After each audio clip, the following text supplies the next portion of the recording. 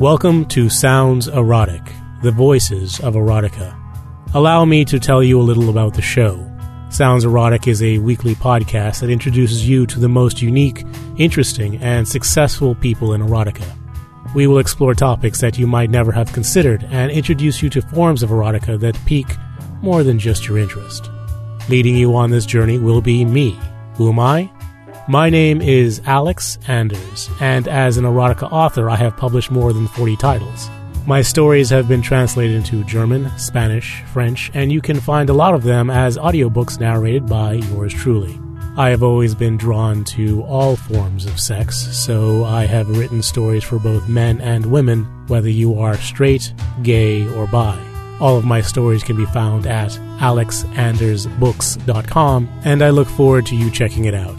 But that's enough about me. More importantly, I am very pleased to have as my guest today, fan fiction writer extraordinaire, Xanthi. For the past 14 years, she's been writing fan fiction and fandom starting from The West Wing to NCIS, even Doctor Who, which is one of my favorites. And she has won multiple awards for her writing, including the Jeds, the McShep, the Tier Room Awards, and I'm very pleased to have as my guest today, Xanthi. Welcome, Xanthi. Hello, thank you. I'm very delighted to be your guest today. And I have to say that you are a woman that writes BDSM, gay male fiction, so many topics, I don't even know where to begin. I know. But I have to ask the first obvious question, which is, what do you like most about sex? Do you mean what? I'm going to interpret that as, what do I like most about writing sex? Any way you'd like to interpret that. I think for me it's the emotional connection first and foremost. I love exploring emotional connections and relationships between men. That is my main love, I suppose, when I'm writing. I love taking what I see on TV screens, because most of my writing so far has been fan fiction, and building something from it, exploring a bond I see there, and finally getting them into bed, then thinking about the kind of sex that they'll have when they're in bed. But for me, the sex isn't very meaningful unless I've created an emotional context for it first. And that's what I enjoy doing. That's what I enjoy writing about sex, creating that emotional context and then having it fulfilled via sex. Very nice. So let's learn a little bit about you. Where are you from? I'm from London, in England, in the UK, as you can probably tell from my accent. I've lived pretty much all my life in London, except for a few years when I was at university. So I'm a Londoner, born and bred. And what did your parents do? Oh, well, they ran their own business, actually, and it's a business that I've inherited and which I run now, which gives me some free time to write, although sometimes it's also incredibly busy, and I think that shows a little bit in my output. Sometimes I'll have long periods of time when I can produce lots of stories, and other times I'm just absolutely snowed under at work and there's too much responsibility. But I think for me, the fact that I run a business and I've got, quite a lot of responsibilities and employees and so forth, that's why writing is my escape, and especially this kind of writing. I mean, I was never going to write anything perhaps of a more kind of highbrow nature, perhaps we should say. I don't quite know how to describe that. But I think for me, it's the escapist part of my writing is what I need in order to get away from sometimes quite a high-pressured job and quite a lot of responsibility. When you were a kid, did you love television? Yes, I did. I adored TV. I think that I was slightly unusual in that. Other people liked TV, but I loved TV. But I only loved certain things on TV. I wasn't the kind of kid who would just sit and watch anything, and I'm still not. I never have the TV just on. I like certain things, and mainly what I like, apart from historical documentaries, the main thing I like is dramas. And I like meaty storylines and characterizations. And I always did as a child, and I still do now. And I think that's part of where my fanfic obsession comes in, and it really suits me very well. It was when I found fanfic, it was a bit like coming home. I was sort of like, yes, it's being able to creatively interact with the source material that I love. So it was great. And I know when I was growing up, I was also a lover of television. I used to joke, never say anything bad about television. Television raised me. Yes. Yes, television is fantastic. But I never really read books as a kid. Were you the type to watch TV and read books, or? Yes, I did read a lot of books. In fact, I read far more as a kid than I do now, I'm afraid to say. I feel sad to say, actually, because I feel I should make more of an effort. But yes, I read books as a child. And in fact, I very vividly remember reading a set of Star Trek novels that were kind of just dramatizations of the actual episodes that had gone out that somebody had written. I can't remember who it was. They were quite famous. I remember being absolute heaven reading those one summer and feeling like this was the best of both worlds, because it was about Star Trek, which I loved on TV, and it was books. So I was very happy. But yes, I did read quite a lot as a child, and I don't read very much now. Partly, I think, because I research a lot online and on my computer, I tend to read fewer actual novels. But now that we've got ebooks, it all seems a lot more accessible to me. I don't know why it didn't before, but it seems I do tend to read a little bit more than I was. Is it always science fiction? No. It isn't. I like all sorts of things, actually, but science fiction and fantasy have always been my first loves, yes. But I do actually read a lot of things. What I don't tend to read is the modern novel, which I've never understood, and it doesn't grab me, and it doesn't seem to involve having a story. And for me, reading stories is the most important thing. Having a strong narrative, a storyline, characters. So that's, for me, the most important thing when I'm reading. What your favorite genre would be? Well, it would be sci-fi and fantasy. But I quite like a mystery novel. And I have to say, I have also a weakness, that as I have a weakness for historical documentaries on TV, I absolutely love non-fiction history books, which I read all the time as well. And sometimes, fictionalized history, but mainly just history books. Now, I have to ask you this, because I write gay male erotica, but I'm bi. So that makes sense. I can write anything, and that's one of the things I choose to write. So I have to ask you, growing up, who was the most influential gay person in your life? I honestly don't remember any gay people in my life when I was growing up. No, I think it was a slightly different world. And it was only when I went to university, actually, that being gay was very much more prominent and people talked about being gay. Before then, it always been not something that was really talked about, certainly not in the circles that I moved in. And I don't really remember. I remember there were camp stereotypes on TV who didn't resonate with me. On our TV, that would have been people like John Inman, who was in a show called Are You Being Served? And those kind of camp stereotypes were quite prevalent, but they didn't really resonate with me, except, I liked them well enough, didn't have a problem with it, but they didn't really sort of resonate with me. What I tended to be drawn to was deep friendships between men that I saw on TV that I didn't realise at the time. I think I always wanted to go further or be deeper than was actually portrayed. What was it about their connection that drew you to them? I think the thing with a lot of TV shows is that certainly in the past, before they became self-aware about slash and gay topics, a lot of TV shows in the past, they depict very strong relationships between men and often have them actually being the most important person in the other one's life and risking their lives for each other and cradling the other when they were ill and so forth, and all entirely meant in a buddy context as meaning no more meaningful than that. And those interpretations were the ones that resonated with me and the ones that I was interested in. And that felt a bit like TV having its cake and eating it in a way, because it was like it was giving us these what were really quite homoerotic relationships, while at the same time saying, oh no, these men aren't gay at all. I think that still goes on, frankly. I find that extremely interesting because I've never known what's behind the fascination. Do you think this is what a lot of women love in gay male writing?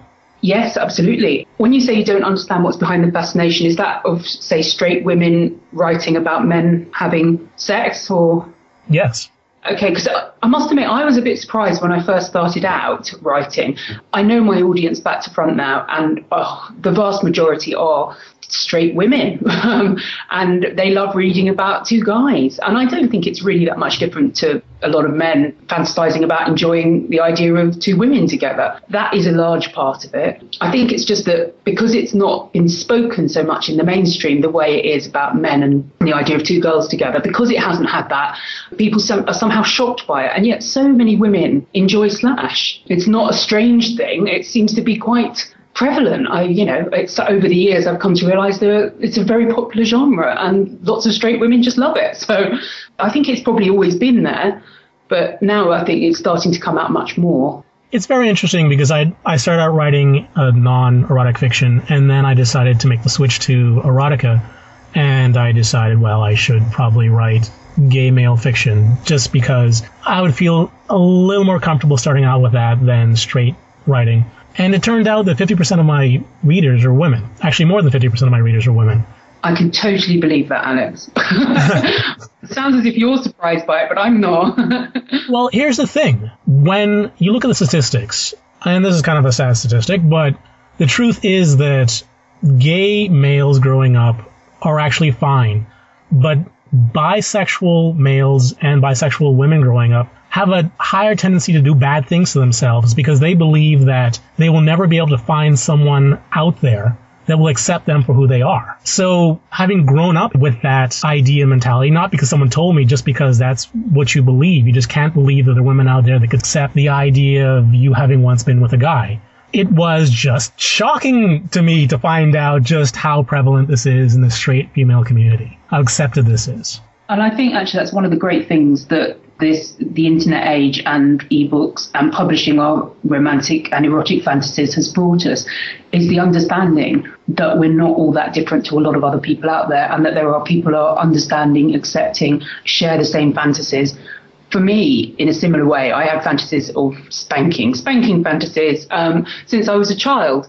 And that was always my dark secret, my fantasizing about BDSM. And I didn't think there was anyone else out there quite like me. And I thought that I must be very deviant and kinky to have those ideas in my head. And yet when I started rather tentatively putting out my spanking stories online, I was amazed by how popular they were.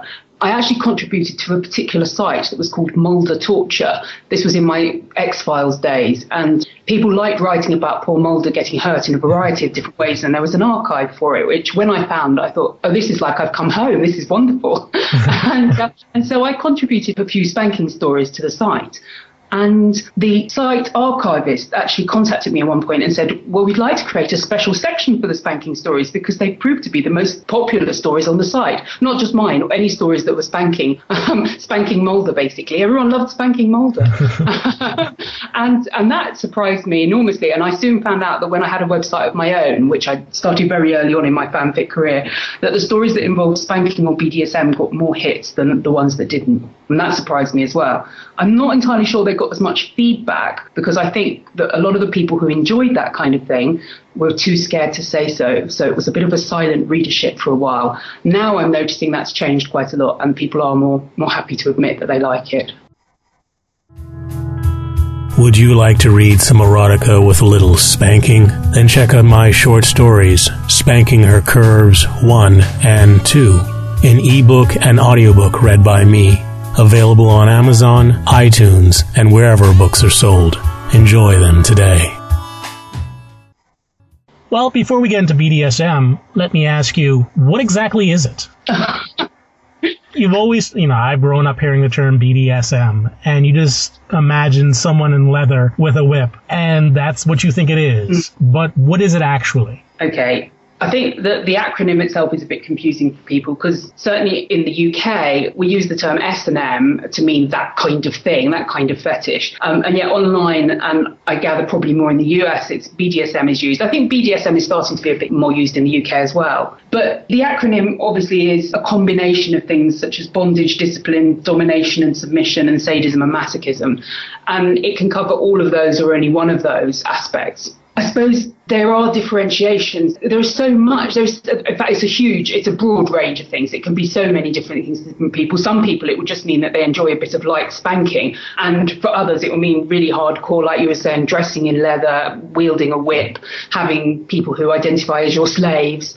So that's quite a wide range. The other thing is that it can just be an attitude of mind. It can be, there is a subsection of it called DS, dominant submissive, whereby it could mean that all you're doing is having regular sex, but one of you will be dominant and will be giving the other orders or telling them they have to obey. The actual sex act may just be sex, but it will come accompanied by a power play or exchange of power and not involve anything scary or any whips or toys or anything else. So it's just a very, very huge range of things that it covers. How does it differ from rough sex? I think they're two very different things. I mean, BDSM may well not be remotely rough. In fact, more often the way I write it, it's quite planned and sensual. I think BDSM can also be far more about the mental process of dominance and submission, about introducing language and situations to the sex that excites the other person, rather than rough sex, which is more action-oriented. I mean, you can have rough sex without that being BDSM at all. Rough sex can be about passion, it can be about anger, and be about those kind of extreme emotions, or just an enjoyment of having it sort of raw and powerful. Whereas I think BDSM it can be that, but more often than not, you're likely to play a scene, perhaps, with a partner, with a willing partner, where you talk beforehand about the range of things that the scene might cover, the things that you want to do, the things that they feel comfortable doing, and you might agree what your play session will cover. There may not be any actual sex involved at all. It may just be spanking or some other form of activity, or it may be full-blown sex with all the works. Does all rough sex count as BDSM? No, I don't think it does at all. I think rough sex doesn't have to be BDSM at all, actually. I think lots of people can have and enjoy rough sex without feeling that they're doing anything that's remotely BDSM. I think BDSM can encompass rough sex, but I don't think rough sex often by itself constitutes BDSM. So is it a psychological thing? Is there a mental difference between the two? I think BDSM for example, one aspect of BDSM might be a certain element of role play, where one of the people playing both of them might create a scenario that they're playing. For example, it might be a master who's bought a slave at an auction, and the slave is a virgin, and he brings the slave home and he uses him sexually. And now that's something that was agreed by both participants, that they want to role play that for their sex session. So that would be quite planned. Or it might just be that a dom has spent some time thinking up all the different things they'd like to do to their submissive, and the submissive just enjoys laying back and taking all those variety of things. That can be very sensual. It doesn't have to be rough. It can be just exquisitely slow and enjoyable. So I don't think the two are at all the same. And what do you think is the pleasure of BDSM? I think different people get different things from it. Even within the BDSM community, there's a very wide variety of experiences. Some people identify, for example, as what they would call themselves pain sluts. I'm not really very into such terms, generally speaking, but there will be some people who identify with pain play. They like and enjoy pain play. But there'll be others who are not into pain at all, but they love bondage. I used to know a man who absolutely loved Japanese rope bondage and would enjoy tying up a girl, spending ages tying her up in exquisitely intricate knots. And that was it. I mean, she enjoyed being tied up and he enjoyed tying her up. There wasn't anything else beyond that. And so the enjoyment that you can get varies very much depending on what aspect of BDSM you're particularly drawn to. Some people like it all. Some people only like one thing. Some people only like spanking, which is a subgenre of its own. In my case, I think I'm particularly drawn to dominant, submissive power play. I find that more erotic and more interesting than anything physical that's going on. The physical plays into that and is part of it, but the dominance and submission are what I find really sexy. Why do you think that is? Well, that's a good question. Thank you. I don't know. Actually, I really don't know. I just find that aspect of the idea that someone gives up their power and control to someone else, that they trust them, that they give that up to them and take whatever that person wants to do. I think that's really sexy. And the idea that someone will do that for you if you're the dominant, that you can take them to that place where they can just relax and you are doing things to them and they have given you that power and control over them and they put themselves in your hands. It's very sexy. When did you first realize that you had that particular fetish? It's interesting because I've talked about this to some other people and I don't think I'm alone in saying I was very, very young. I think I may have been as young as 4. Really? Yes, not in a sexual sense, but in getting a tingly feeling about issues around sort of things like that kind of power play. Obviously, I didn't know what it meant, but from a very young age, because I know I was certainly one summer when I was about 7, I sat in my back garden and made up stories about spanking. And I didn't tell anyone. Even then I thought this is not something we talk about. But I had a story that, and even then it was Slash. It was 2 naughty twin brothers and their uncle, who was very kind but very stern, and they were always getting into trouble and he had to spank them. And I just loved it. I wasn't involved, I hasten to add, which is an interesting facet of writing. Right. I never really put myself in my stories. They were always some other people. That's what I'm enjoying. I enjoy interpreting what was going on for these other people and getting into their heads. It's never me. When the spanking is going on, is it a painful spanking or is it something else? I think that's a bit of a dislocation in BDSM, and I think a lot of people have it when they've fantasized for a long time and then they play for the first time. Because in your head, although it's kind of painful in inverted commas, it's fine because you're not actually experiencing any pain. But I think when you can actually play for the first time, if part of your fantasy is that you receive pain, I think you can be a bit surprised by what actual pain feels like if you're not in the right headset. And sometimes I think, if you haven't prepared properly, if you're not really enjoying it, it can feel more like an ordeal. But if it's right, then it can just turn you on and be wonderful. But I think possibly in fantasy, one would go further and have more extreme things happening than you would actually in reality. Dylan put his hands on her back and caressed down to her waist. She took a stifled breath and bit her lower lip lightly, savoring every second of these sensations. He then pulled down her pants and panties in a swift motion. She bit harder as a wave of warmth rushed between her legs. The sensation weakened her to his will. "My beautiful Annie," he said, delivering the first swat. Like last time, his hand lingered, turning the spank into a caress. Bella closed her eyes, letting a soft moan escape her lips. Did he know what this was doing to her? Did he somehow understand better than she did why it excited her so much? Listen to more of Spanking Her Curves. Get it on iTunes and Audible.com. Enjoy it today. So what are the rules of BDSM? There aren't any rules. I know some people in the BDSM community like to lay down rules, and that's fine for them and whoever they're playing with if they've all agreed to those. I personally don't really hold with having any rules for it. I think what suits individuals is best, and if you're sitting down with a play partner to discuss with them what you want from your session and what your boundaries are for you. One thing that the BDSM community is very hot on is the slogan, if you like, or the motto, safe, sane and consensual. And that is something that people try to really abide by. The other thing is that most cases you would give a sub, or a sub would have a safe word. So if you were in the middle of a scene, they could use that word and the scene would stop. The scene would immediately come to an end. There are variations of that where you might have a word that means slow down, but obviously the main thing is that people have a safe word so that they can end a session. And I hasten to add that that is when you're playing a scene, because the whole point of a scene is that you might construct a fantasy of non-consensuality where you've got a master, say, and a slave, and the slave, within the context of the scene, cannot refuse the master. And so the slave might be acting, oh, no, don't do that, please don't do that. But that's part of the scene, and that's something that both participants are really enjoying. So you'd need to have something to distinguish that, no, don't do that, from, no, really, don't do that. So you need to have a word that you just say, that the other person immediately knows, okay, that's stop, because this is not right, this is not feeling right, I don't want to continue. And so that is something that the BDSM community obviously are very strong on having. I think we very much want to move away from the idea that there is any form of abuse involved in BDSM. Both the partners should be consenting adults, and both of them should have sat down and agreed the kind of things that they enjoy doing beforehand. That's not to say that a scene can't go wrong, but then sex can go wrong, irregular sex. So I think it's just up to people to be vocal about what they like and what isn't working for them. In a BDSM relationship, is it standard to have a conversation with the person beforehand, or is it a sort of winging it as you go situation? If it was a play session with a new partner, then I think everyone in the BDSM community would say that you'd sat and talked about what you wanted to do beforehand. If you're in a relationship with someone and you have a BDSM relationship, then you probably discussed those things. So you would just slip automatically into a scene if you wanted to. So if there were, let's say, a hookup situation, is there hookup situations in BDSM, or because of what it is, it doesn't happen?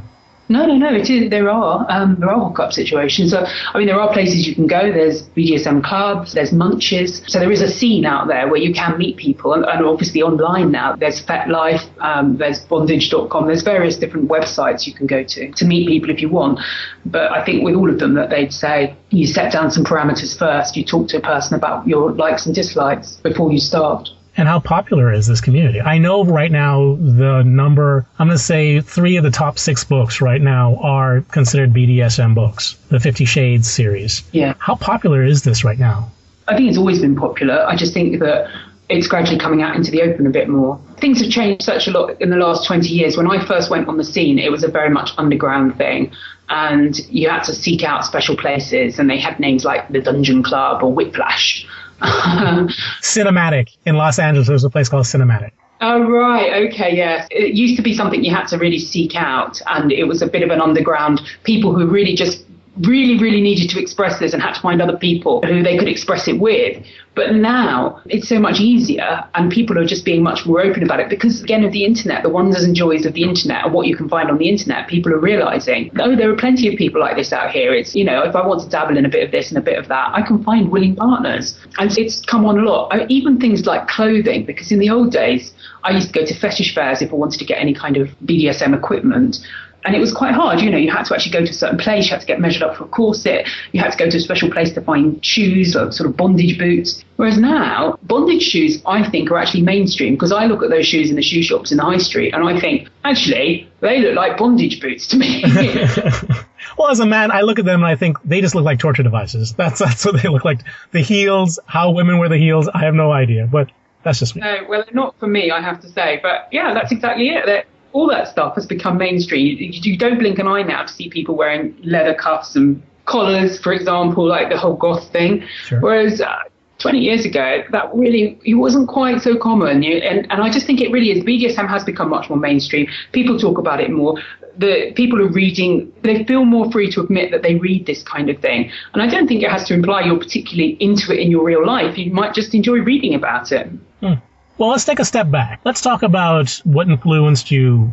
What was the first gay male story that you read? The first gay male story I read, now I can't be sure on this, but I remember very vividly, and I think it may have been the first or one of the first. There was a book, it was a novel that I just stumbled across, really. I didn't seek it out, called Now and Then by William Corlett. And it told the story of boys at a boarding school and how one of them was gay and he fell in love with another one.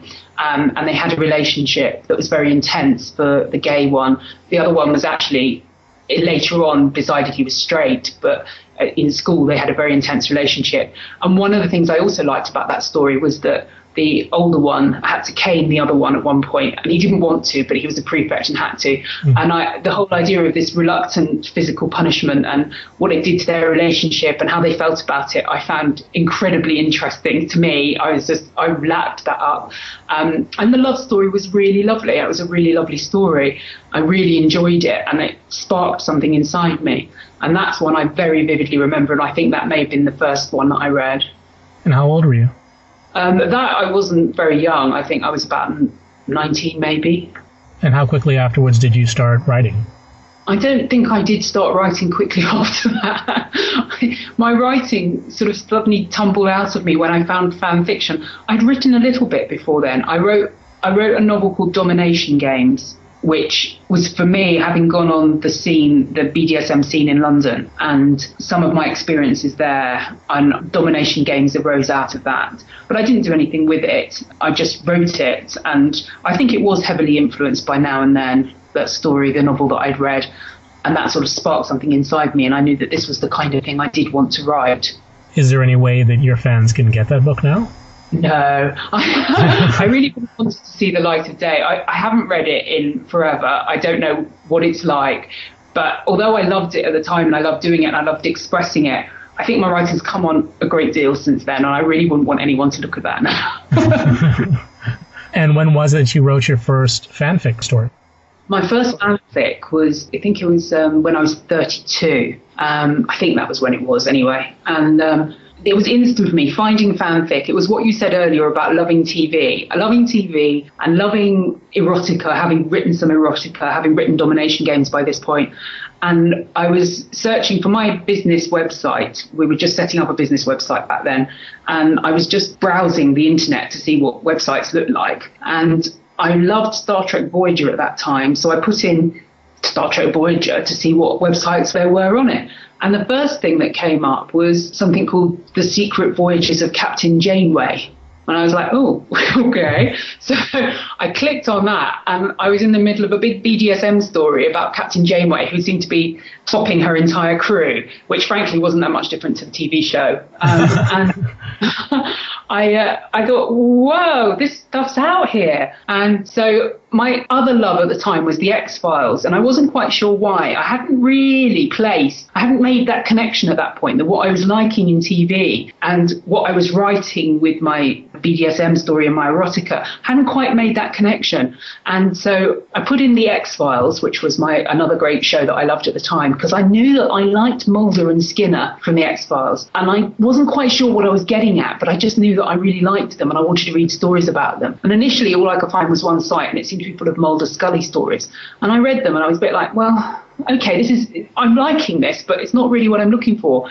And then I suddenly stumbled across a Mulder Skinner Slash story, and it was like everything slotted into place. And I spent 2 weeks just reading every single X-Files fanfic I could find, especially the Mulder Skinner ones. But at that point, I'd pretty much read anything.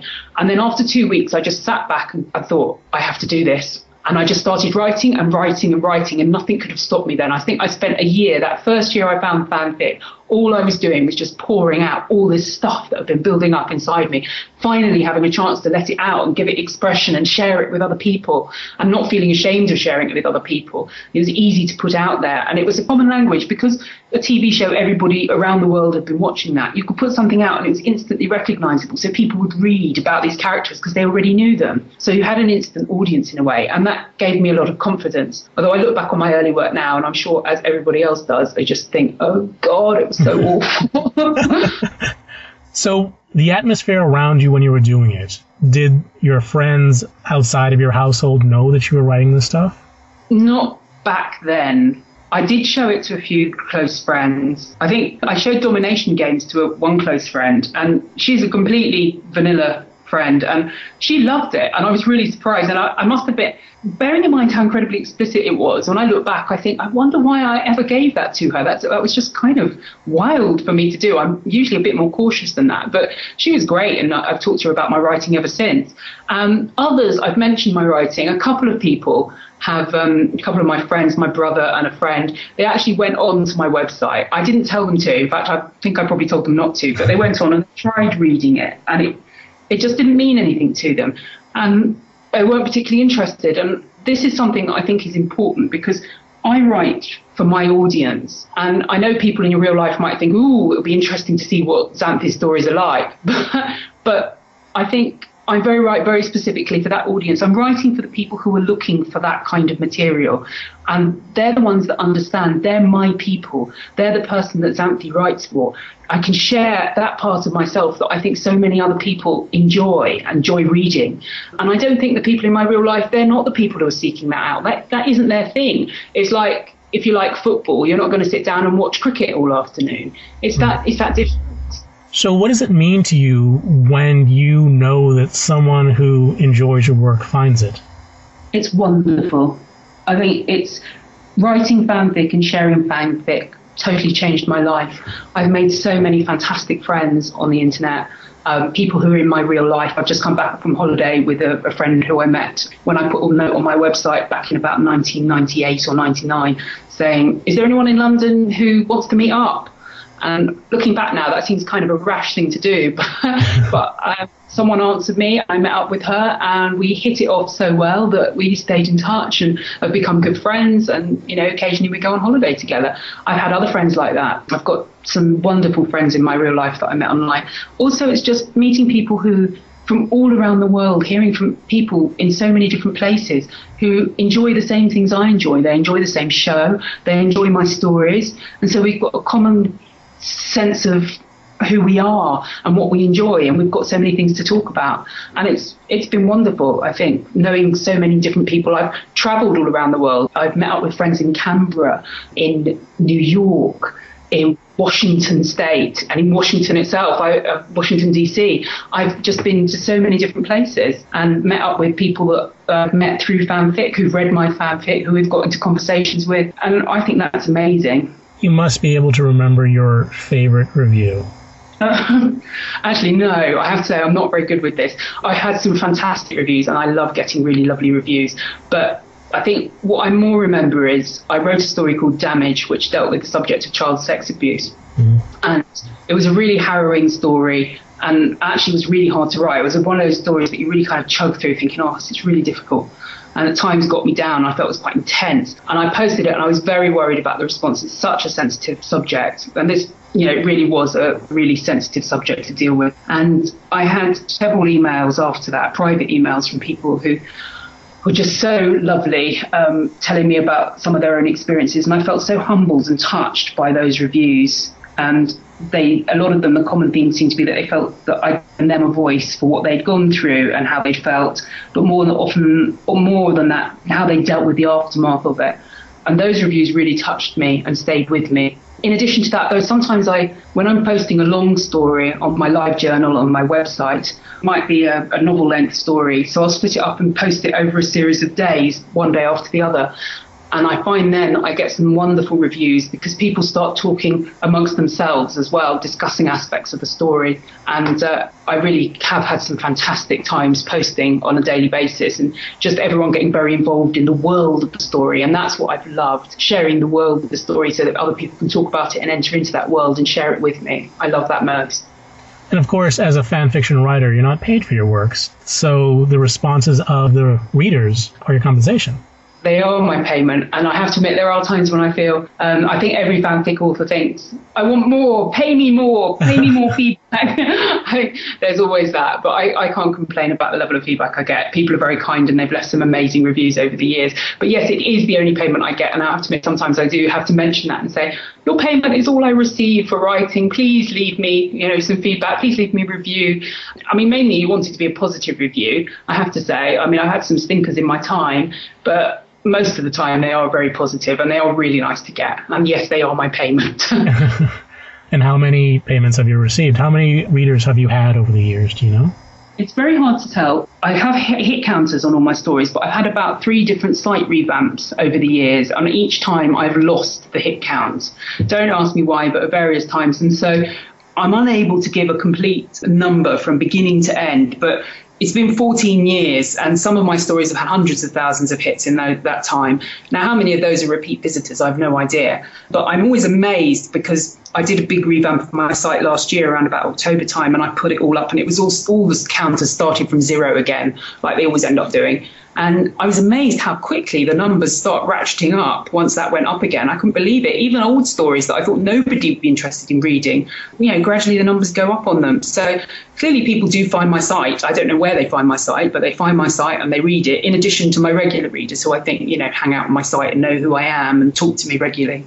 And just so the listeners here who aren't familiar with your work have some idea, last night I was doing some research for this interview, of course, and I looked at those counters, and I think it was perhaps September 10th was one. You had 36,000 hits since September 2011. Yes. 26,000, 20,000. They're all really up there, and it's been a little over 6 months since then. Yeah. That was it. That was when I did the site revamp, and that's when everything went back to naught. So, yes. I know, that's what I mean. It astounds me. But, yes, 26,000. I'm like, whoa. And then when you think that's just since September, and the stories that have been up there for 14 years, they've, like I said, hundreds of thousands of hits. Like I said, you don't know how much is repeat visitors, people just coming back and saying, oh, I really like this story, and hitting it over and over again over the period of several years. But since September, obviously, I don't know how many people would have reread since then. And I love that they're really popular and they get lots of hits. It's wonderful. When you see the success of E.L. James, what are your thoughts?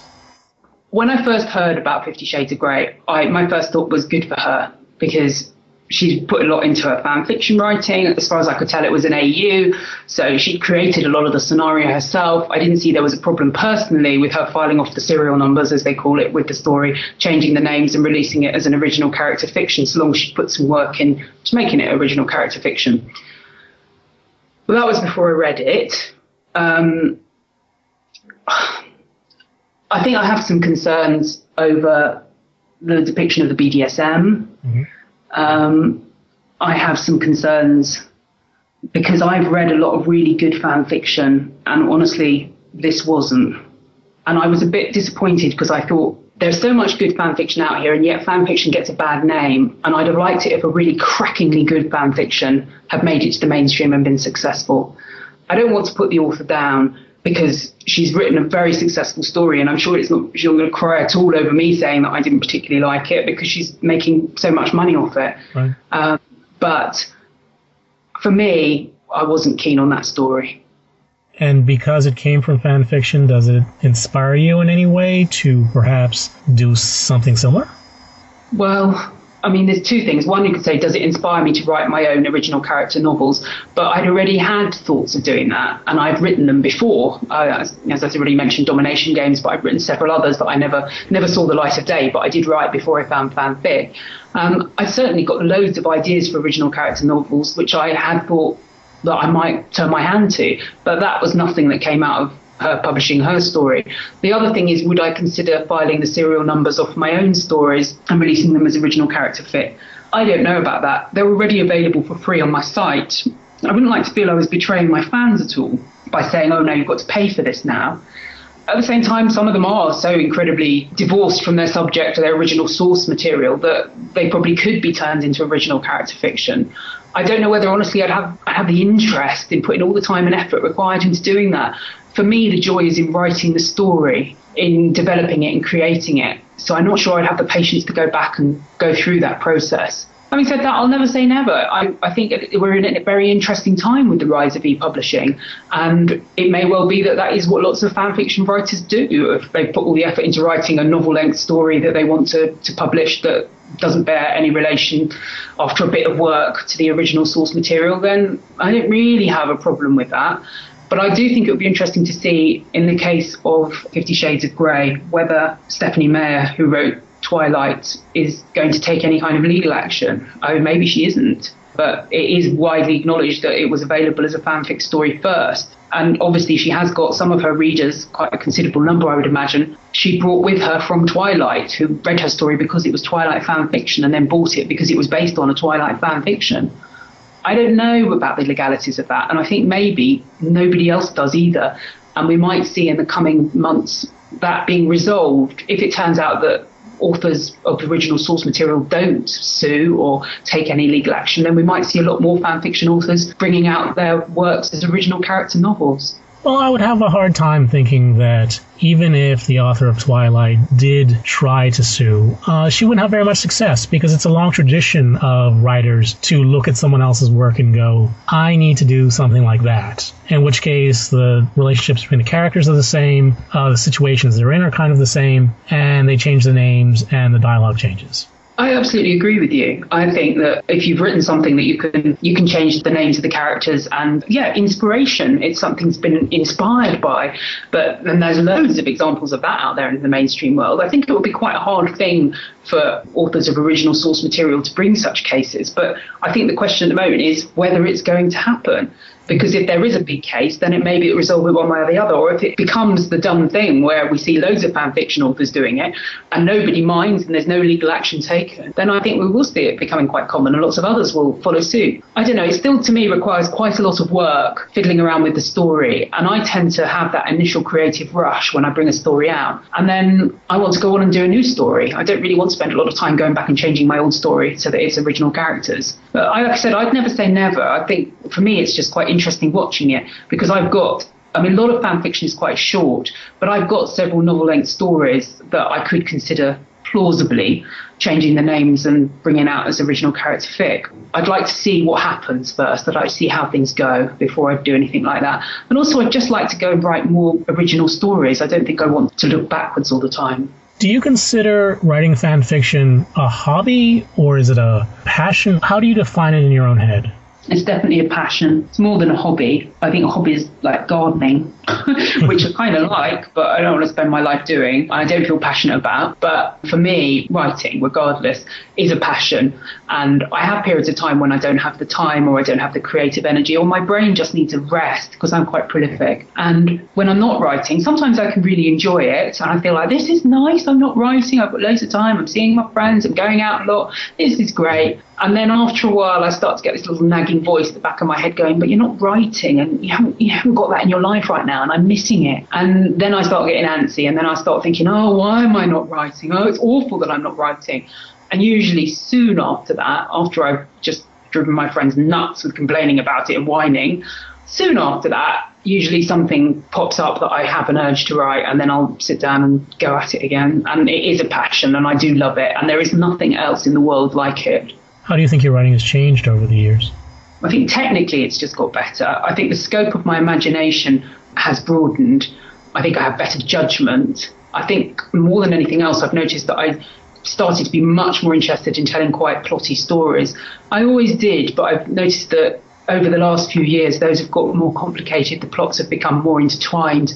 I've found that more interesting, intellectually more satisfying. Also, technically speaking, I think I've just learned a lot more about breaking up paragraphs and commas and silly things like just the silly things that really are the basics that I think I was quite slapdash and haphazard about in the beginning, but I think I'm much more precise. I also edit far, far more. When I started, I pretty much wrote a story, gave it a read through, changed a few bits and put it out there in the early days. I can't imagine doing that now. I always edit and edit and edit. I'll do a first draft, but even if I do a first draft, even when I'm writing, after I've done a writing session, say maybe 5,000 words, then I'll sit down and edit it quite strongly.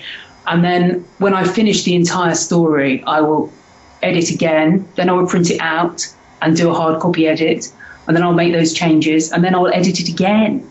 And I just really try and just get the language much smoother and to understand that I mean what I say and I say what I mean, because in the early days I didn't do that. I put things in that sounded right, but when you actually thought about it, you thought, really, that's not really the right word choice. But I didn't have that process in the beginning. I just used to just write and throw it out there, whereas now I really do spend quite a lot of time and effort and energy really looking at each single word.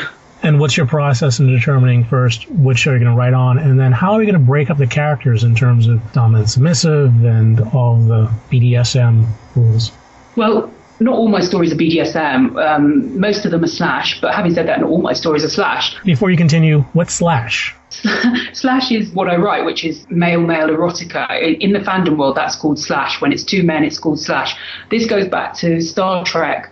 In the early days, that was the big first main slash pairing, and it was Kirk and Spock, and they used to separate the names Kirk and Spock with a slash in the middle, and so it became known as slash. It's a very strange little story. So submission and domination. A lot of what I write isn't BDSM. I do write a significant proportion of that. I am well known for it, but I also write a lot of slash that isn't BDSM. It's just male-male erotica. But in terms of when I am writing BDSM, I usually know who the dom and who the sub is. That doesn't mean that you can't change it around, but usually from what you've seen on the screen, you have quite a fixed idea of who you think the dom and sub is. It may not be who anyone else thinks the dom and sub is, but usually you find you're in tune with quite a lot of fandom. So that's not really a problem for me. I usually get a very strong idea of who I'm going to be writing as the dom and who's going to be the sub. And how do you determine how much of a sub the sub is? Well, sometimes it's really clear. Some people on shows, some of the men on the shows, you just get a very clear vibe. But like, for example, I write NCIS, and Gibbs strikes me as being a very dominant character. He's not only dominant at work, he's also dominant in his private life. There's never a time when he's not trying to be dominant with somebody. And he has a lot of kissing contests with various people and a lot of hard stares. Whereas Tony, on the other hand, the other part of that pairing that I like in that fandom, he's not submissive with anyone else, but he is submissive around Gibbs. And he clearly enjoys being a playful, naughty, mischievous, but very loyal, submissive to Gibbs' dominant. And one of the first things I loved about NCS was the fact that Gibbs Gibbs still does, come in and whack Tony on the back of the head when he's being silly. And I used to think that's probably the closest you're going to get to corporal punishment in a mainstream TV show. So that's why I loved it. And Tony seemed to enjoy it. Tony went out of his way to elicit those head slaps, which he saw as a sign of affection. If somebody's interpreting being slapped as a sign of affection, then there's a good chance they might secretly be a submissive. And how free do you feel to deviate from the world of the TV show? Sorry, what do you mean, Alex? Well, you're clearly not writing stories that are exact scripts. You're taking a jumping off point and then expanding the story sexually. Yes. So how much freedom do you feel to say, well, even though he's never said this on the show, he would say this or do this or go to this place? Yeah, that's a good point. I think with all fan fictionals, you keep them in character as insofar as you see their character. Now, sometimes you'll read a story and you'll think, honestly, I do not feel that this is remotely in character. It's not the characters I see on TV, but it's clearly the way the person writing it sees them. And I've come to know over the years that people can see characters in very different ways. What I like to do is to capture the essence of a character. And I think that's one of my strengths in writing fanfic. A lot of people do say, I feel like you really captured who Rodney was or who Tony was. It's something about them at their very soul is what I'm trying to capture, something that speaks to me, something that I'm interested in when I watch them on screen is the thing I try to capture in my stories. But within that, you do try to keep within canon. So anything factual that you learn about the characters on the show, you try to keep to that in your stories. But then having said that, there are things that I think one would cheerfully ignore. If you had Gibbs say, I'm not at all kinky and I would never have sex with a man, I think we'd all just ignore that and say, oh, he's just protesting too much. I bet he loves it. But if it's factual about where they went to school and how old they were when this happened, all that kind of thing, then yes, you're expected to keep that right. Unless you write a complete AU, which is, from what I can gather, what the 50 Shades of Grey books are. They are, although they're recognisable as the characters, you're sending them off to Regency Britain, or you're having them on a space station, or you're doing something completely different with them, in which case I think you can play fast and loose with canon somewhat. And for the listeners, AU is... alternative universe. So, for example, you take Gibbs and Tony from NCIS and you decide that they were in the Civil War and that's how they met many years ago and they had a love story back then and they're nothing to do with the Naval Criminal Investigative Service at all. So you make it a historical romance, but they're still Gibbs and Tony, they're still called Gibbs and Tony, but you put them in an alternative universe. Have you done that much? Actually, no, I haven't. Some people write that a lot.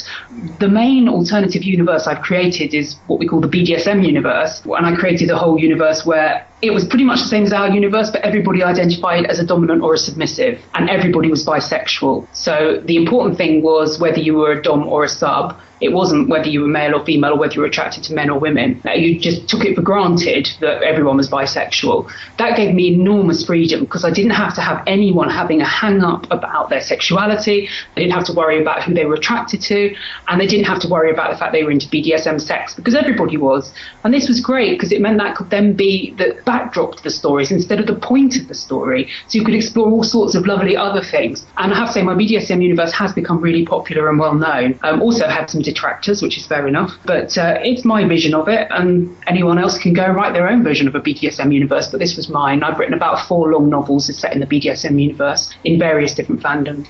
There's been some controversy about that, wasn't there? Yes. When I first published the first BDSM universe story, it was in a fandom where there hadn't been much BDSM. The trouble was I'd come from an old fandom, The X-Files, where there was a lot of BDSM, partly because of the nature of the show, because Mulder was forever getting into trouble on the show and being tortured, and I think that attracted people who enjoyed a bit of BDSM. And then when I went into Stargate Atlantis, I didn't realise that what I brought with me from X-Files wasn't as common in Stargate Atlantis. And I published my story that had 2 husbands from a BDSM universe being sucked into our universe, and the culture clash that arose from their expectations and our expectations and prejudices. And I think some people found it a bit shocking, some people just hated it, some people didn't like the style of it, and all of which is fair enough. But I was a bit astonished at the time by some of the reaction. Some people absolutely loved it, and I have to say those stories did go on to become classics in their particular fandom, and one of them, Coming Home, won a big award in the fandom. So I think their popularity possibly outstripped their notoriety. I hope so. I hope so. But there were people that didn't like that, and there is still some prejudice about BDSM and spanking. Even if it's consensual, some people don't like it, and that's fair enough. I think if you don't like it, don't read it. There's all sorts of things I don't like, which I don't read, but at the time it did cause a bit of a stir, yes. And the stories, I know you write mostly slash. Do you ever write male-female? Yes, I've written some heterosexual erotica. I haven't written much for a long time. I've got nothing against it. It's just I think I'm so well known for slash, and I'm so well known for BDSM slash as well, that people expect that on my site. I certainly know that I don't really get much feedback for writing heterotica, although that wouldn't necessarily stop me if I had a good idea. I just think my mind automatically goes to the slashy place first. But I've written heterotica, and I've got some ideas in my head for original character BDSM heterotica, which I hopefully write one day. I don't have a problem with it at all. It's just I tend to be drawn more to slash. Get on your knees, he ordered. Jasmine didn't budge. She wanted punishment. When his steely eyes tightened, she knew she was going to get it. Jassar tossed her to her knees and walked away to grab a candle. Letting it burn for a while, he dropped the hot wax on her still tender ass. It delighted her. It burned for merely a second, but soon came the rush of pleasure. Jassar was a master after all. He would bring her to the point of almost unbearable pain, but then at the last moment pull her back, bringing her pleasure. To listen to more of international best-selling story Bread for the Billionaire's Heir, get it on iTunes and on Audible.com. Enjoy it today. What's the difference between writing male-female and male-male? I think as a woman writing about women having sex, one tends to be more constrained by one's own experiences with sex. Whereas when you're writing two men having sex, I think writers tend to feel more free to do all sorts of insane and crazy things and just let their imagination soar a little bit more. I certainly think that's true of myself, and I've very much noticed it in other people's writing. I find that when I'm in a fandom, if I read some of the het stories, they can be more mundane, if you like. They don't sort of deal with the way out subjects that some of the slash does. And I think that's simply because people are grounded in their own experience, and that always seems to come to bear when they're writing about an experience they might likely have had. Whereas when you're actually, it's something you can never be. I can never be a gay man having sex with another man. I can't be that person. I can imagine it, and I can dream up all sorts of scenarios for it. And in some ways that gives you a freedom. And I think that's possibly a difference that I've noticed. And how do you decide what these gay men are doing and feeling? That's always intrigued me as a guy. And the fact that the majority of gay male writing, I think, is done by women at this point. How do they know? Yeah, I think it's a very good point. How do they know? I tend to wonder whether perhaps the men that we produce in our stories aren't more of a hybrid between men and women. They certainly seem to have quite in-depth love stories and emotional connections. But then again, I certainly don't think it would be fair to say that men don't have romantic and feelings of great love and love big love stories either. So I'm just remembering now, when I first started writing, a gay man wrote to me and said, I really like some of your stories, but why do you have the men behave in this particular way and sort of being a bit gruff and non-communicative? And I said, well, I thought that's what, men tended to be more like that. You don't want them to be really sappy and to be acting like 13-year-old girls. And he said, yeah, but also we do have conversations and we're not all like that. And I think that's a stereotype. And I thought, actually, you're completely right. One of the problems in fanfic when you're a woman writing it is that you feel that you're going to be judged that your characters are too girly. So sometimes you go too much the other way and you have them rather gruff and brisk and macho and manly. And I think finding that middle ground, I think his feedback was really useful to me at that point in my fanfic career. And since then, I've gone for the big emotional scenes and I've tried to keep them as much in character as I can. And at the end of the day, you just have to use your imagination and hope that it sounds like as if it's plausible. What do you prefer more, gay male fiction written by women or by men? Oh, Alex, that sounds like something that caused controversy. I'll be honest, I prefer it written by women because I think women are writing for women. I know I'm writing for women, and I love it if gay men or men generally like my stuff, but I know I'm writing for women, and I think possibly that men might identify more with male writers. I might be wrong there, but I like the way that women write by and large. I've got nothing against the way men write. I just think that with fan fiction is written so much by women. In fact, I hardly know any men. There was a few back in the day, but I hardly know any men now writing fanfic. And so I'm just so used to reading fanfic by women. I don't think I'd have a problem reading erotica of any kind written by men. It's just that I don't tend to get exposed to it very often now. What's the difference? I tend to feel, and I'm probably generalising, and bear in mind I haven't really read any for a very long time, I tend to feel that the male writers are slightly more obsessed with the mechanics of the action when they're writing sex, of description.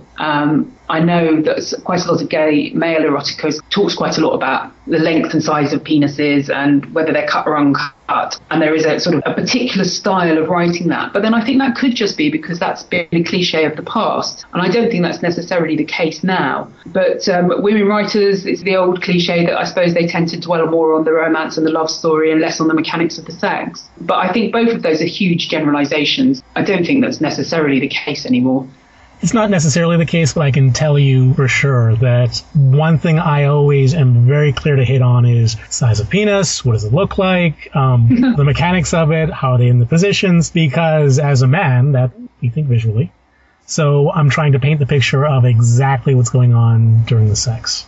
Well, that makes total sense. Yeah. It's very interesting. I never thought about that before. I didn't like to say it too much in case it was viewed as a bit of a generalization, but I do notice it. But I think, like I said, it's because I'm exposed to so much erotica written by women but involve men. And often things like how a penis looks or whether it's cut or uncut and how long it is when it's erect and all those sorts of things, they don't tend to get mentioned very often. And yet I notice that they do get mentioned more often when it's written by a man. And like you said, it's a visual thing. I think that is probably one of those things that happens. And also, I know specifically with me, I don't know how many other men do this, but it's also a lot about what's going on mentally speaking as you're physically having sex and physically having an orgasm. The various changes that goes on in attitude or in the motions or anything along those lines. It's about the exact experience of having the sex, which of course involves length of penis and how they touch each other and all the rest of that stuff. It's interesting. Yeah, it is, yeah. So what are you working on now? Well, I'd love to say that I was working on some big new novel, but honestly, I'm not really working on anything very much at the moment. I have to admit, I came out of writing NCIS, which I've been writing since 2008, and I've just been incredibly prolific, and I'd written loads and loads of stories, and I think my brain just needed a bit of a rest. I'd lost interest a bit in the NCIS show as a fandom. I took a bit of stock and thought, what do I want to do next? And I dabbled a bit in the Suits fandom. Suits was a legal show that came up over last summer, and I really enjoyed it, but part of me was thinking, in a way, I'd like to try something new. And I'd like to try original character fic. It's not as if I've never written any, but I haven't written any for a very long time because I've been writing fanfic, which I've loved. And I've got loads of ideas that have built up. I think my problem is at the moment, one is that I needed a rest and to get my head around the fact that I was just going to take a little bit of a break from writing fanfic. And the other thing was that I needed to decide which of these stories to write. And I've got about 4 and I'm finding it really hard to decide. So what I've been doing is I've written a bit of 2 of them. I've started them and I'm just trying to see whether one of them calls to me more than the other. And I'm still in that process. I think that once I decide, then I'll go full steam ahead with it. But at the moment, I'm torn between, I've got gay vampires, I've got a romantic comedy set in my BDSM universe. I've got a BDSM novel that's about an undercover cop. I've got so many in my head. I just need to decide which one is the one that I really feel inspired by and want to run with. I'm sure that your readers are just drooling hearing all the possible stories that you have coming out, and they can't wait for it to happen. I hope so, but I'm so interested to find out whether my readers do follow me from fan fiction. If I did write an original character novel, I am not saying I'm never going to write fan fiction again, because I think that's very unlikely, but if I did write an original character novel, would people buy it? Would they be interested? I hope they would. I think I can say without a shadow of a doubt, yes, they will. Good. Well, that would be great. And now I just want to write it because I want to share it. I've got so many ideas and I'm excited by them. And I want to say to people, oh, I've got this idea for this thing and I want you to read it and I want to write it so that I can share it with people and have them enjoy it and say, oh, yes, that's really cool. It's lovely. And just have that experience of interacting with my readers. I mean, I hope that if I did release something as original character fiction and people bought it, that they would still occasionally give me a bit of feedback too and share the world of the story, because that's one of the things I love so much about writing is sharing the world of the story. And it's nice talking about it to people who also enjoyed the world of the story. I feel pretty safe in saying that if you were to put something out there, those people who put comments on your website will then go and put reviews on Amazon and all those other places, because the fan wants other people to enjoy what they love just as much as the author wants the fans to enjoy what they write. Yeah, I think that's the case. I have my more worrying moments, especially as the fact that I haven't written anything for a few months. And obviously by the time I did produce anything, it'll be a few months further down the line. I feel like everyone will have forgotten me. And I know that's not the case, but you know what it's like when you're between things. You're like, oh, I have no ideas. Nobody's going to read it. La, la, la. Even when I've written big stories in fanfic, I get what I call the wibbles before I post them. I think, oh, everyone's going to hate this and nobody's going to like it and nobody's going to leave me feedback. That's just a part of the whole process, I think. Like, the trouble with writing is you really put yourself out there. And as you know, when you write erotic stories, you're putting out there a side of yourself that most people would not expose, and sides of your fantasies. My readers over the years, they know all this stuff about me. They know what my obsessions are. They know how much I love reading and writing spanking stories, for example. And you do expose yourself. You put yourself on the line a bit when you put yourself out there with these things. It's not even like just producing a regular book when you're writing something with an erotic content. So you do worry. Well, I do. Well, I am a big fan of audiobooks. In fact, after we finish this, I'm going to be reading one for the rest of the day. There is something in fan fiction called podfic. Yes. What is it? Well, podfic, as far as I can work out, is just an audiobook. I'm not quite sure why it's called a podfic. I think because it sort of originated, when podcasts first arrived, and so they thought they'd call it podfic. But it just does seem to be an audio version of your story. And I've been really lucky because I've had some fantastic readers of mine. I have to admit, I don't think I could sit down and record my stories, the long ones. I could do the short ones, but it's all quite fiddly. And I'm quite impatient. And I'm so grateful that there are people out there who are happy to do that. We've got a few people now who've done some really long stories. Somebody just finished one of mine called Hiding in Plain Sight, which is about 200,000 words long.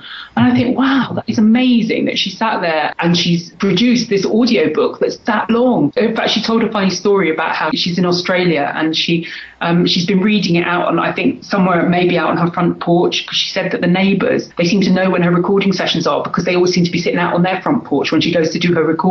She thinks they just want to know what the next instalment's like. I just love the idea of reading out this times quite explicit novel and recording it, and her next door neighbour sort of sitting on their porch just trying to eavesdrop and listen in on what she's saying. But so that's what podfics are. They are just recorded audio versions of your stories, and it does seem to be a really big thing. And obviously there are some people that prefer to hear stories than to read them, or they may not be able to read very easily, so it's a bit of an accessibility thing. So the more of my stories I can make available in that format, the better, as far as I'm concerned. I actually agree. I said that I loved TV growing up, and I didn't read very much. And the reason why I didn't read very much was because I was slightly dyslexic. So reading wasn't enjoyable for me. No. But, man, do I enjoy a great story. So audiobooks are just the way to go for me. That is really interesting. And I think that must be the case for lots of people, that they really enjoy it in that format. And I think that's great. I think it's lovely that there are so many people out there who are happy to actually record all these stories so that they are accessible to other people. I think it's brilliant. And you have agreed to read a little something for us today, correct? I have, yes. I've got an extract from a story of mine called Hands. I chose Hands because it's a shorter story. I looked at some of my long ones. In fact, I did a little survey on my live journal asking people which extract they thought I should read for you. And they were all saying things from some of my big epics. And when I came to look at those extracts, I thought, although the extracts are fine, without the context of this enormous, 150,000 word story before it, it kind of just dropped some of the atmosphere a bit. So I actually looked at one of my shorter stories, which was a Christmas story a few years ago called Hands. There are slight domination submission themes, although it's not very overt, but it's in which Tony has a fascination with Gibbs's hands and how they might feel on his body. And after a difficult day at work, when they get shot at and Tony falls into a cold river, he ends up going to Gibbs's house and goes down to his basement and finally admits that when he's watching Gibbs working on his boat, that he sees Gibbs working there with his hands on this boat, and he says he'd like Gibbs's hands on him and not on the boat. And Gibbs comes over and takes him at his words and takes him off to have his wicked way with him and put his hands all over his body. And that's the excerpt I've chosen to read. I'm picking it up when they're in the den on the rug in front of the fire, and Gibbs is putting his hands all over Tony's body. Well, before you begin, I would like to thank you so much for joining me today. The conversation was just fascinating. It was wonderful. Lovely talking to you, and thank you very much for the interview, Alex. And where can people go to read your stories? My website is www.xanthe.org. That's XANTHE.org. And I have a live journal as well, which is also just Xanthe. So if anyone wants to read, that's where they are. Ladies and gentlemen, Xanthe. Extract from Hands by Xanthe. Shh. A finger was placed over his lips. Shh. Let me work now, Gibbs said. This is all mine to work on, and I have plans for it. His hands gestured at Tony's body as if he was his gun or his boat, and Tony's cock jerked appreciatively in response. He liked the idea of being worked on by those flat, deadly, creative hands. He lay back as Gibbs set to work. Now he was the focus of that intense, blue-eyed gaze as Gibbs loomed over him, hands roving expertly over his naked skin. Gibbs's hands were warm, and slowly Tony felt that chill in the centre of his body start to thaw as those skillful hands worked on him. Fingertips ghosted over the soft flesh at the side of his neck, and a flat palm pressed against his belly. Nails tickled at his nipples, making him scream hoarsely, and a firm hand wrapped itself around his wrist, pinning him down. Knuckles brushed against his inner thigh, forcing a babble of incoherent words to escape from his mouth, and then a slick, insistent finger slid between his buttocks. Tony didn't remember Gibbs getting any lube, but that finger slid in easily and was soon joined by another, just as slippery, so he must have, or maybe he was using hand lotion or something else. Tony really didn't care. Now those fingers moved inside his body, fucking him slowly. "Breathe," Gibbs said, and Tony wasn't even aware he'd been holding his breath. He took a deep gasp of air and a second later felt lips pressing against his. He opened up, naked and exposed, offering his mouth to Gibbs to explore and his body to Gibbs to work on any way he wanted. Gibbs kissed him hard, tongue sliding into his mouth in time to the fingers fucking Tony's ass. Tony's cock spasmed with pleasure. "Not yet," Gibbs ordered, drawing back, removing his fingers. "Please," Tony begged. "Not yet," Gibbs said implacably, and there was no shadow of doubt in his eyes that Tony would obey him. He pulled a cushion from the couch and placed it under Tony's head, and then leaned over him and kissed him again. His body covered Tony's, his denim jeans cool and rough against Tony's legs, his sweatshirt soft and warm against Tony's chest. "I'm not done with you yet," Gibbs said, looking down on him. Now those creative, talented hands were everywhere at once, pinching Tony's nipples, smoothing his hair, caressing his belly, and sliding skillfully over his naked flesh, bending it to Gibbs's will, making it his. Gibbs was the maestro Tony had always known he would be, as much an expert working on Tony as he was polishing his gun or sanding his boat. Those fingers that could squeeze a trigger with such deadly accuracy could also coax every single nerve ending in his body to exquisite heights of pleasure. Tony surrendered to Gibbs's hands as they worked implacably on his skin. He was just sensation now, his flesh the instrument Gibbs chose to work with, to make music on, to play with. Beautiful hands caressed him, teased him, pinched and soothed him in equal measure, drawing him out of himself and losing him in himself at one and the same time. He was crying now, sobbing incoherently with need as Gibbs positioned himself between his legs, spread him wide, and then slid, slow inch by slow inch, into him. Once again, thank you, Xanthi, for joining me today. For all of Xanthi's fanfiction stories, go to xanthi.org. And remember, everything there is free, so enjoy. Finally, would you like to know what type of erotica reader you are? As a special treat for our listeners, we at Sounds Erotic have created a free erotica personality quiz that will help you figure out what type of erotica reader you are. Go to soundseroticpodcast.com, take the quiz, and get books based on your exact erotica personality type. It's fun and kinda hot. Thank you again for joining me, Alex Anders, and please join me next time on Sounds Erotic.